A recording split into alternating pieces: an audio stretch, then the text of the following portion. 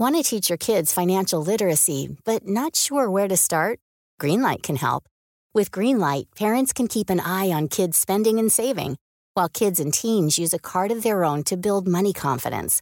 As a parent, you can send instant money transfers, set up chores, automate allowance, and more.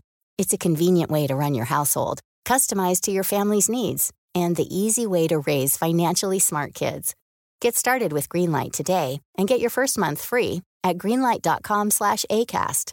When you're ready to pop the question, the last thing you want to do is second-guess the ring. At BlueNile.com, you can design a one-of-a-kind ring with the ease and convenience of shopping online. Choose your diamond and setting. When you find the one, you'll get it delivered right to your door. Go to BlueNile.com and use promo code LISTEN to get $50 off your purchase of $500 or more. That's code LISTEN at BlueNile.com for $50 off your purchase. BlueNile.com, code LISTEN. Since 2013, Bombas has donated over 100 million socks, underwear, and T-shirts to those facing homelessness. If we counted those on air, this ad would last over 1,157 days. But if we counted the time it takes to make a donation possible, it would take just a few clicks. Because every time you make a purchase, Bombas donates an item to someone who needs it. Go to bombas.com/ACAST and use code ACAST for 20% off your first purchase. That's bombas.com/ACAST, code ACAST. Conversations on Dance is generously made possible by Yumiko. Yumiko creates handmade dancewear for dancers by dancers, and for years has been a favorite of students and professionals alike. Recently, we had the opportunity to chat with the founder of this legendary brand, Yumiko Takashima, and hear more about her career as a professional dancer, how she created her first leotard, and how she built the company into the brand we love today. Tune in now to hear her speak with us in episode 153. And visit Yumiko.com to browse their incredible catalog of customizable dancewear and ready-to-wear styles. This episode is brought to you by the Town of Vail, a sponsor helping to host the Vail Dance Festival in our community.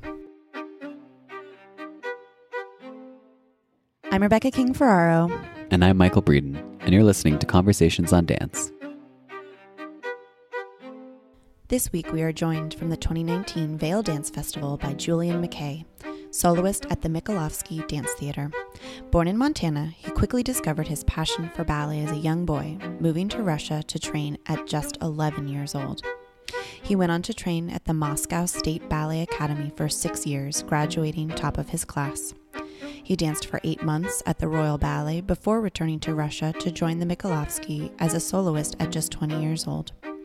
We talk with Julian about his fascinating journey through ballet curriculums in Russia, how the schools and companies work there, about his debut in the full-length Swan Lake with just 2 weeks to prepare, and his first time at the Vail Dance Festival.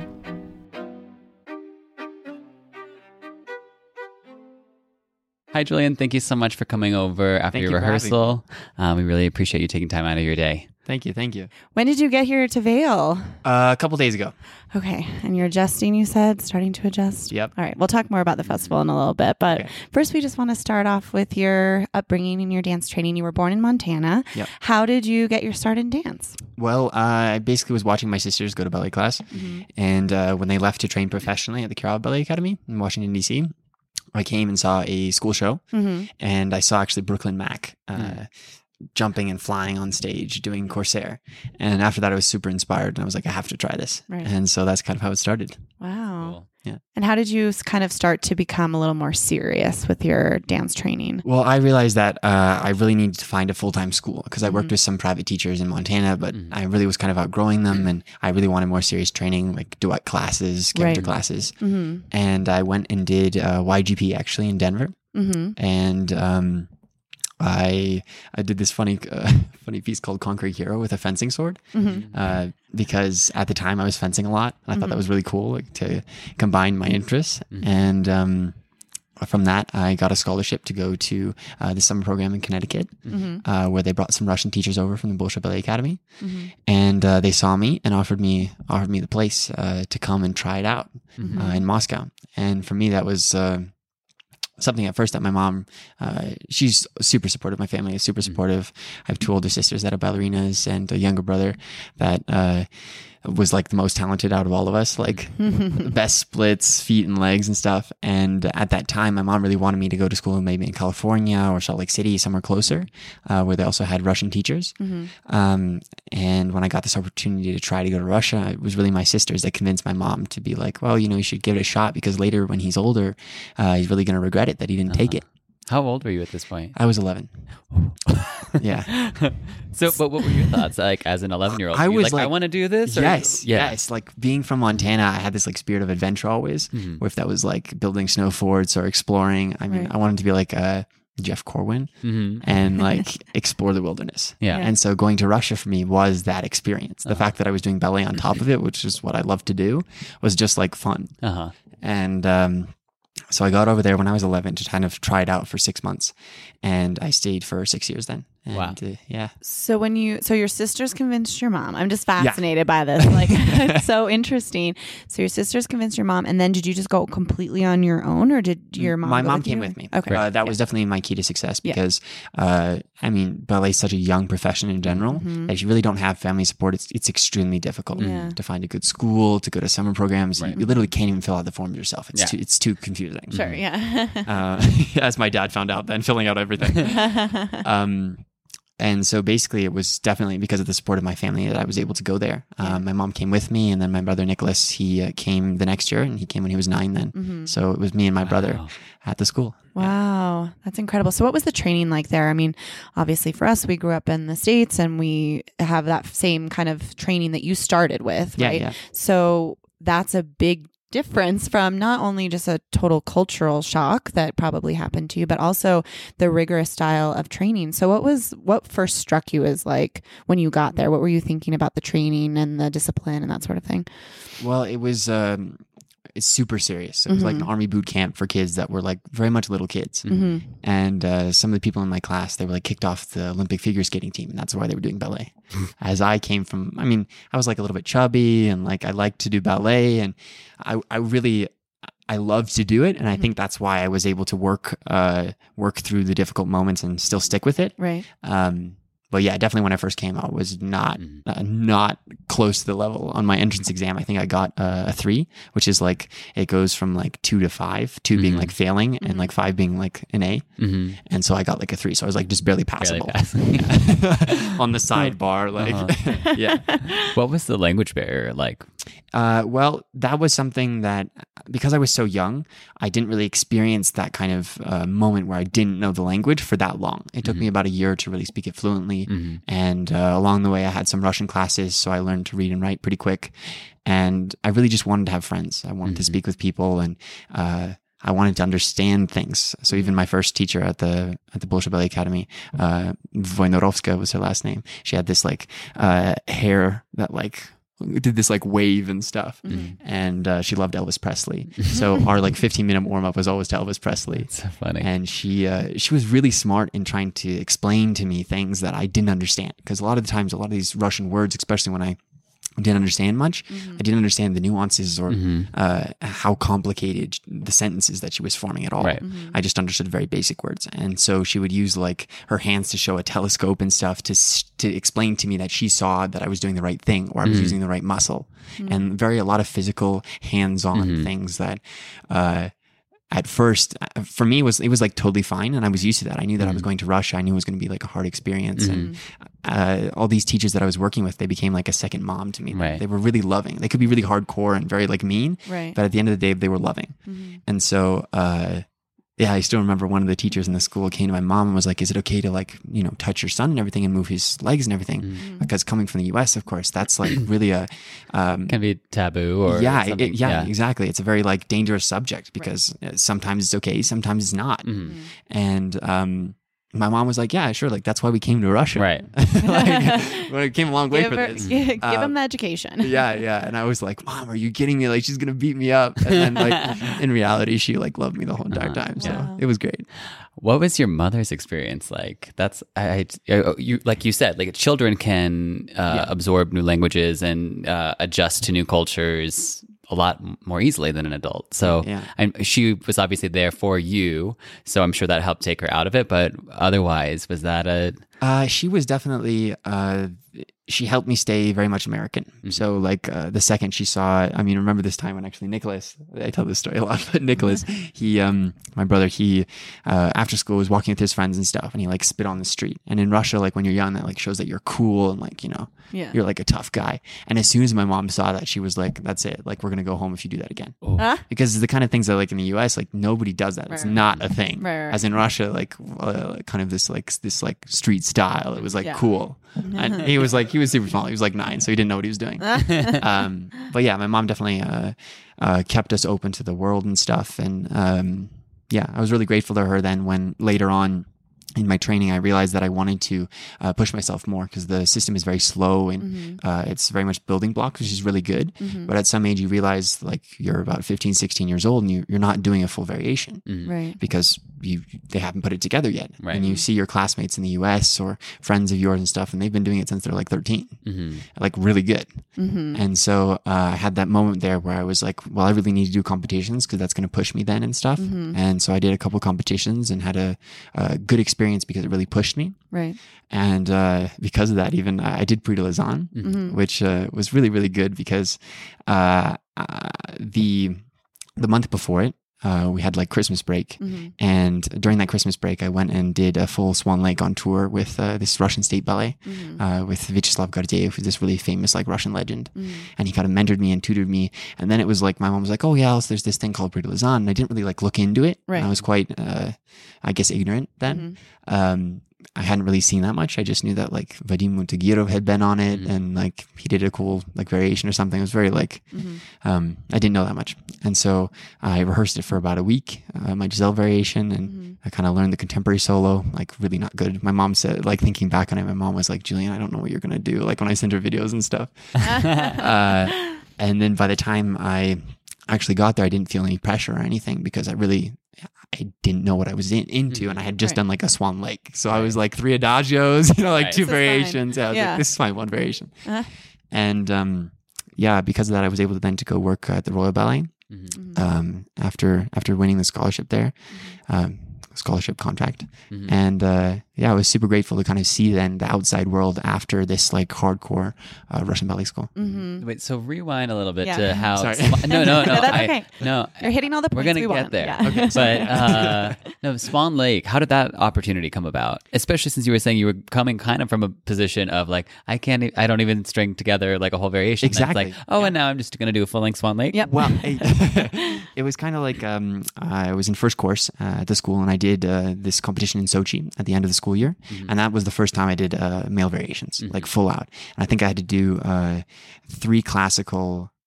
Oh no, it was more. It was like 5 classical and 2 contemporary. Oh my goodness, it was a lot. It was like 3 rounds, and it was really good because I got to put everything together. Learn all those kind of the heads. There was really cool, like from Little Humpback Horse, I learned this Oceans variation, which is like super rare. And it was a really good experience to kind of make it all the way to the end. And then in the next course during Christmas time was when this opportunity came about to do like a full Swan Lake. And Gardiev had been supportive of me before then, and he had coached me on a couple things, but I really was like, I mean, it was something that physically, I mean, of course, physically you can always do something to really push yourself, but mentally I was like, no, I don't know the steps. I really had minimal partnering experience because it was just like what you do in school. So like half the lifts I hadn't done yet. And it was really like more mentally something that I couldn't do. How long did you have to prepare for this? Like 2 weeks. Oh my God. Yeah. And just like learn all of whole ballet, and partnering Arsenal and sure, all of it, no problem. Tried on the costumes and they were like, it fits, it's okay. Oh my gosh! So just about these not working on variations, it's so interesting. I can't really imagine what your schooling experience was, but if I had to pick one thing, I would think in Russia you guys are drilling classical variations all the time. But it's surprising to me that you weren't. Is there a reason for that? Was it something they wanted you to wait on? Do you kind of have insight into that? It's usually something that's a lot slower. So for instance, at the academy, usually by the time you graduate, you're able to there's kind of different categories. And I've heard some other people actually that have graduated from the school speak about this. It's really this thing where some people graduate as like soloists or principals. Like they're already, they've gained that repertoire, they've gained that knowledge, and they're already doing variations and they graduate. And some people don't, like on purpose. They prepare them for the corps de ballet and stuff, and they're ready to go and do the corps de ballet dances. And so during this kind of the last 3 years of your schooling, that really gets like defined and figured out. Right. So usually you're defined like in high school as to what your career will be. Exactly, yeah.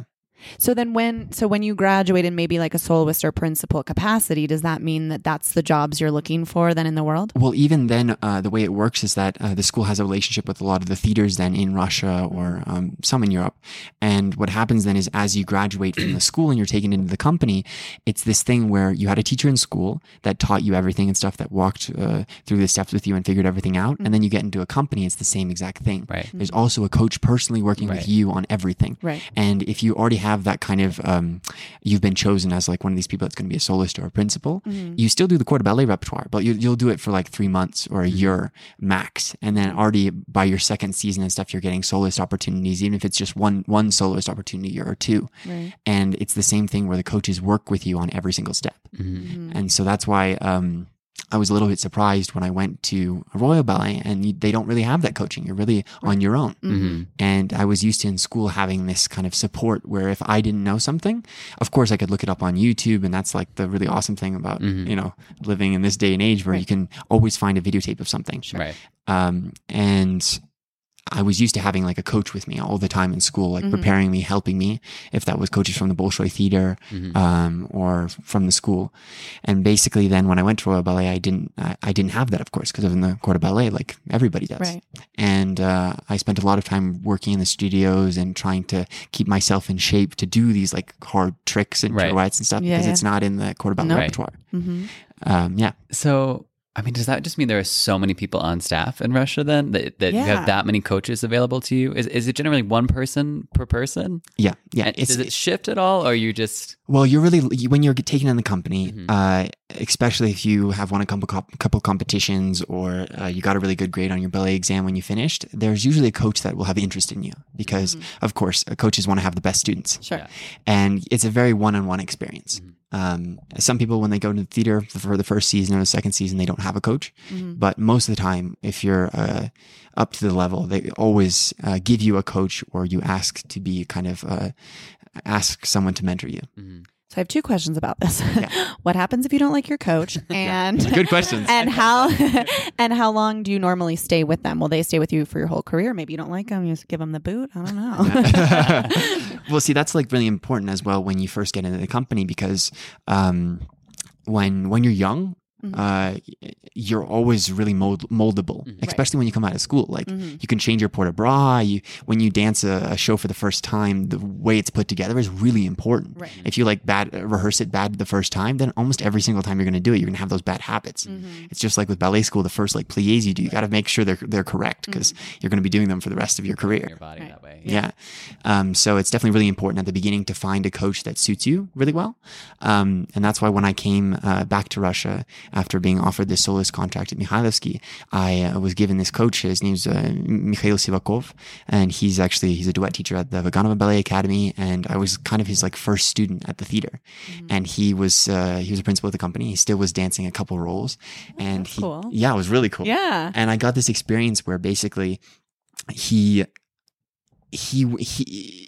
kind of looks like me a little bit and he really understood the way I worked. And so it got to the point where I could totally trust anything he said. If something wasn't working out, instead of trying to fix it myself or have a different feeling or look in the mirror, I could just listen to what he thought was wrong and it would fix it. Interesting. And what do you think the benefits are to having someone like that versus, I think in America, it's a lot more dispersed. The people that are going to, shape you as a dancer, you might, I mean, certainly like the ballet master duties are divvied up amongst the staff, but we don't have that sort of one-on-one connection unless you forge it personally. It's not a tradition.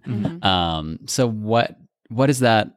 how does that affect you as a professional dancer versus if you were just kind of taking from a lot of different individuals? Like maybe the time at Royal where you didn't have someone. Yeah. Well, see, even at Royal, I found like Vadim Montaguero or Matthew Golding and stuff, and they were all in the studios and stuff. They were kind of like giving me a couple corrections and stuff. But definitely, I think the main difference is, especially if you're a younger dancer, it's really important to have that knowledge.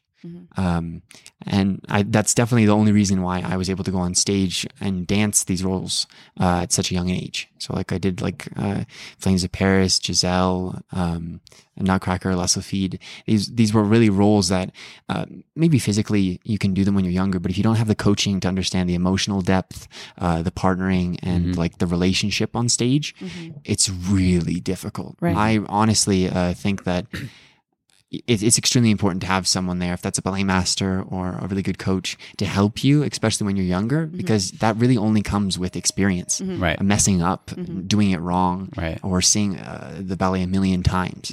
So I think definitely if you want to dance those roles younger, the best way to do it is have like a team around you. Right. That's so fascinating. I mean, we come from a place where sometimes we have rehearsals by ourselves without even a ballet master in the room because there's not enough of them, you know? So it's just like so different. So you were at Royal Ballet for 1 year, and then you got 8 months, one season, and then you mentioned that you were offered a contract back in Russia. Yeah. So how did that contract come about, and what made you like, yeah, I'm ready to go back to Russia. This is where I belong.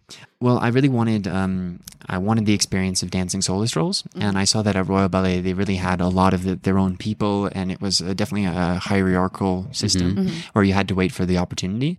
And you pretty much know your schedule about a year in advance, especially if you're going to be dancing something soloist. And so I decided that the best thing for me was to kind of look for that soloist opportunity somewhere else. Because I was kind of worried that I would have to wait a long time. And so I decided to go an audition, actually in Budapest. And the ballet master that was giving the class was Mikhailovsky, and he was the ballet director at Mikhailovsky who brought me. And so I got offered a contract in Budapest, but the contract in St. Petersburg was better, so I decided to take that. Sorry, go ahead. I was just going to ask if... had you always wanted to end up back in Russia, or was that just a happy coincidence that this opportunity presented itself? When I finished school, I really wanted to leave Russia and see what Europe was like and have the experience of challenging myself with new repertoire and speaking English and seeing kind of what the ballet world was outside of Russia, because I spent most of my time in Russia before then. And so kind of ending back in Russia was something unexpected. And it was interesting because the first role that I premiered in Mikhailovsky was Corsair, the same Corsair that I saw when I was little. And that was the reason why I wanted to dance. Right. So it kind of really came full circle. That's so nice. Yeah. So what was the adjustment to company life like for you? You had obviously were well immersed in Russia as a child, but then what was different for you going into company life and in a soloist capacity? Well, it was very, very demanding. So I left Royal Ballet after about 8 months of working there, and I had 2 months after I got my visa and everything sorted out, 2 months left in the season at Mikhailovsky. And I think I had like 9 premieres or something. So it was like barely enough time to learn the steps, and I was already on stage. And like I danced all the soloist repertoire then in like 2 months. And it was a really great experience because I went on stage so much. You really get comfortable then on stage, and you're not afraid to try things that are more risky or kind of be yourself more. And that was really good for me coming from Royal Ballet, where I was quite closed, so I could open up more and become kind of more confident. What's the performing schedule like? Performing schedule? Well, now it's a little different. So I was there for about a year. I got promoted, and I'm really happy because I always get the opportunity to dance about 3 to 4 times, leading roles every month, basically. That's amazing. And so that's a lot of dancing. Like 3 Giselles is a lot. And once Nutcracker season comes along, it's like it's a lot. December, January, yeah, I really enjoy it. I'm really grateful to Vladimir Kechlin, the director of my theater, for always understanding the kind of moment where if I ask him to go and do a gala, that he actually lets me go. And it doesn't matter if there's a show there or not. He can move it to a different date, or we can maybe cancel that show and I can do it later in the season. And I think that's really rare for directors to have that kind of personal connection. This is so fascinating to me. I have a question that might be like, I don't know if it might be a little touchy, but I'm just curious because like we are talking about in the States, you start in the corps and like you said at Royal Ballet, you found the same thing. Everybody's kind of waiting their turn to move up in the ranks and get opportunities. Yeah. But it sounds like in Russia, maybe the people who are in the corps were already told in the school, like you're going to be in the corps and like you were told you would be able to move through the ranks. So when you come in as a young person who just started and you already have these roles as soloist, can it get kind of touchy? I would imagine. Of course, yeah. It's always interesting. I'd say that like when you graduate school, they specifically, so some of my classmates, when they graduated school, they'd already done a couple competitions, won some medals, and they were honestly taken into like the Bolshoi Theater on a kind of upgraded corps contract, which meant that they were still corps de ballet listed on the site, but they had bonuses in terms of money, and there already was a promise that like there's like a couple levels in the corps, I think, and they already could kind of skip a few because they had won the medals. And in Russia, that's definitely a big thing if you've won competitions, because that shows that you can already dance a variation. Interesting. Yeah. But definitely there's always it's still there. Yeah. No, there's definitely a lot of competition. I was really grateful because when I came to Mikhailovsky, I got this coach that was willing to like nurture me and kind of really explain to me exactly how to fall at the end of La Sylphide and exactly which moments that you're supposed to cry and which moments you're supposed to be like more put together. Like the end of Giselle and stuff, when you want to like throw up and don't want to dance anymore and stuff, you still have to run. Right. Like he's always telling me like, Julian, I want to call the ambulance once you're done with the show. Like, what's wrong with you? He's always pushing me to that limit. But of course, there's definitely that friendly competition. And in my theater, I really look up to like Leonid Sarafanov. He's really such a true artist, coming to class every day and working as if he was my age. He's like super professional, and it shows on stage. So tell us about how the opportunity to come to Vale Dance Festival came about. How did Damien Wetzel how did you become on his radar? Well, I actually I didn't know Damien, and I performed in Los Cabos, Mexico in April for a gala called Gala de Danza, and I danced with Hiso from ABT. We did this beautiful Paris Opera Renaissance piece with these like Balmain costumes, and it was stunning. Wow. And I also danced, do you know Sergei Polunin? He's Of course, yeah. Pretty famous Russian dancer. I did his Take Me to Church piece. And it was definitely... That's cool. Yeah, it was a big kind of responsibility because the choreographer, Jade, had really wanted to pass it down to like kind of the next generation and to continue the legacy of the piece. And so for me, it was like a really big honor to be able to do it. And I definitely tried my best. And some people were there from Vale and they invited me. Wow. Yeah. You choreograph a bit yourself, is that? A little bit. I'm finishing actually GITIS, which is this it's an arts academy, arts university in St. Petersburg in Moscow. Sorry, the mountain air. It's a arts university in Moscow. And I'm getting my master's degree. Oh, wow. Awesome. Yeah. So how does that work with your schedule? It's difficult. It's very difficult. Actually, to be honest, I was supposed to be finishing this year, but because on the exact same day of my exams, I had a show, there was like no way I was going to be able to be there. They were like, okay, Julian, you can give in your final exam next year. So I was like, I'll pick up my diploma next year. It's okay. That's great. But it's a 4-year program. And it's difficult with the schedule. The first kind of serious choreographic project that I did was probably for sure at the Coliseum for the Russian Icons Gala. I showed a part of a full-length ballet that I want to create called The Warrior of Light. And it's about the life of Nicholas Roerich, which is a famous kind of Russian painter. I definitely want to diversify more into we're doing new like YouTube things with my brother called the MacKay Chronicles and kind of creating more content, because it's kind of like I really look up to people like Roberto Bolle. And this past year in November, I got to go on like Roberto Bolle and Friends and perform in Italy. And it was amazing. And I think me as a young dancer, especially when I was in school, I would have loved to see like, how does that even work? What does that even feel like?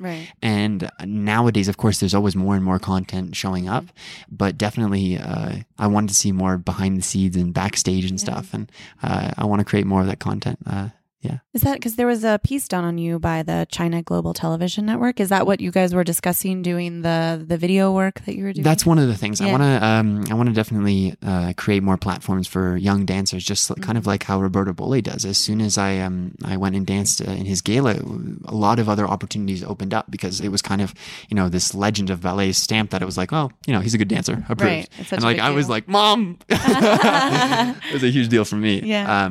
Definitely a dream come true. Yeah. But I think if there's more opportunities for young people to come and show themselves, there's going to be more talented people. Yeah, absolutely. Can you tell us a little bit more about what you'll be dancing at the festival? Yeah, sure. I was asked to dance Flower Festival with Isabella Boylston, and right away I said yes. Is that the first time you've danced with her? Yes. Yeah. We met in St. Petersburg at this Diaghilev festival that was in the Alexandrinsky Theater. It was in like wintertime. She was dancing with James from ABT as well, and they were doing this beautiful Sleeping Beauty that was like really super hardcore difficult. Alexis. Romansky's, Yeah. And I was like blown away because like it's completely different, but it was really cool. Yeah. That was the first time I met her, and I'm super happy that we get to dance together. She's such a professional, and it's really amazing. Yeah. Have you started rehearsal for that? Not yet, right? Yesterday. Just yesterday. Yesterday. Great. I've never danced Flower Festival before, so it was a kind of interesting experience learning it and figuring it out. And then I'm also dancing with Catherine Herlin, Don Q, which should be really, really fun. Yeah. That you've danced a few times, I imagine. I've danced Don Q a couple times. Actually, just this past year, I for the first time danced it in China. I did like 5 shows in a row with Kristina Kretova, this principal from Bolshoi. Wow. Yeah. So have you danced with Catherine before? No. This is like the first All time I met her new. too. Great. I remember. She's a spitfire, that one. Yeah, tons of fire. I think I remember her when I was really little from ABT summer programs because I think I went 2 or 3 times on scholarship because Franco De Vita was like super. I remember, I think the first time I was too young to go, and I wrote a letter saying like, can I please come and stuff? I really want to, in Montana, we don't really have those kind of opportunities and experiences. And he let me come. And so I was like super little running around the ABT building and stuff. And yeah. Wow, that's great. So what are you most looking forward to about this experience here in Vail? You have so many different artists around you that you don't see often. Yeah. What are you looking forward to the most? Well, it's really nice to be performing in the US. I mean, like my mom and dad and stuff don't get to see me dance that often. Yeah. And so to be able to come and kind of dance closer to home is really, it's really amazing for me. Are they going to be here? I think my sister's coming for sure. Good. Nice. Yeah. It's really amazing to see all these artists that I've looked up to and I've seen kind of through YouTube or social media, but really haven't met them in person yet. Yeah. They're all here. Yeah, it's quite amazing to see them all like in the mountains. I know. Wonderful. Well, we're so looking forward to your performances here at the Vail Dance Festival. And now we come to our final part of the interview, which is our lightning round, where we'll just ask a short question and then you say what comes to mind. Okay. So what is your dream role that you have not danced? Dream role? Probably a Manov, Onegin, super like emotional, dramatic. Yeah.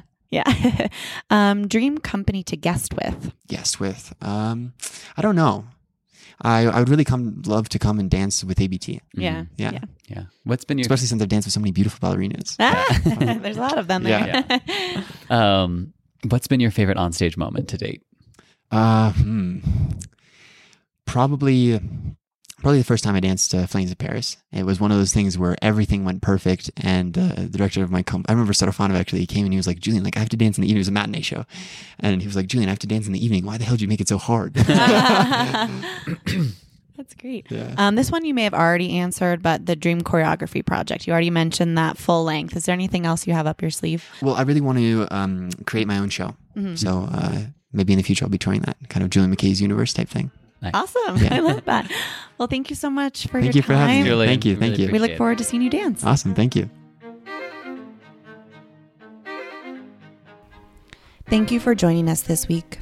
If you would like to support the Conversations on Dance podcast, there are a few ways that you can help. Click over to Apple Podcasts and leave us a review. Download episodes when you listen to allow our analytics to better understand our listenership. Join our Facebook group, Conversations on Dance, Friends of the Pod, or you can offer a donation. Conversations on Dance has always been and will always be free to our listeners. You can help us continue to create and produce this unique behind-the-curtain look at the dance world by visiting conversationsondancepod.com/support. Thank you for tuning in. See you next week.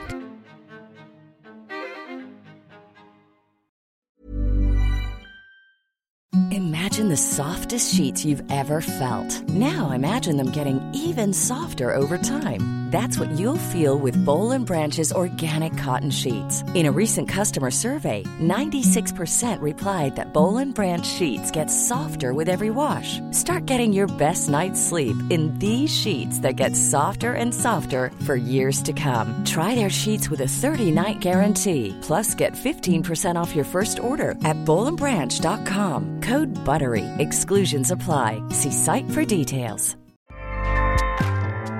Acast powers the world's best podcasts. Here's a show that we recommend.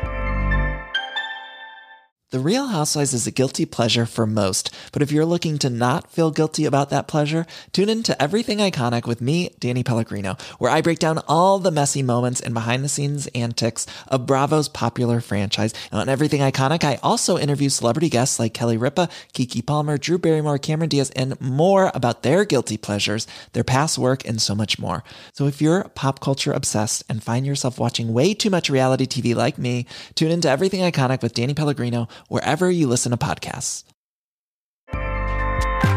Acast helps creators launch, grow, and monetize their podcasts everywhere.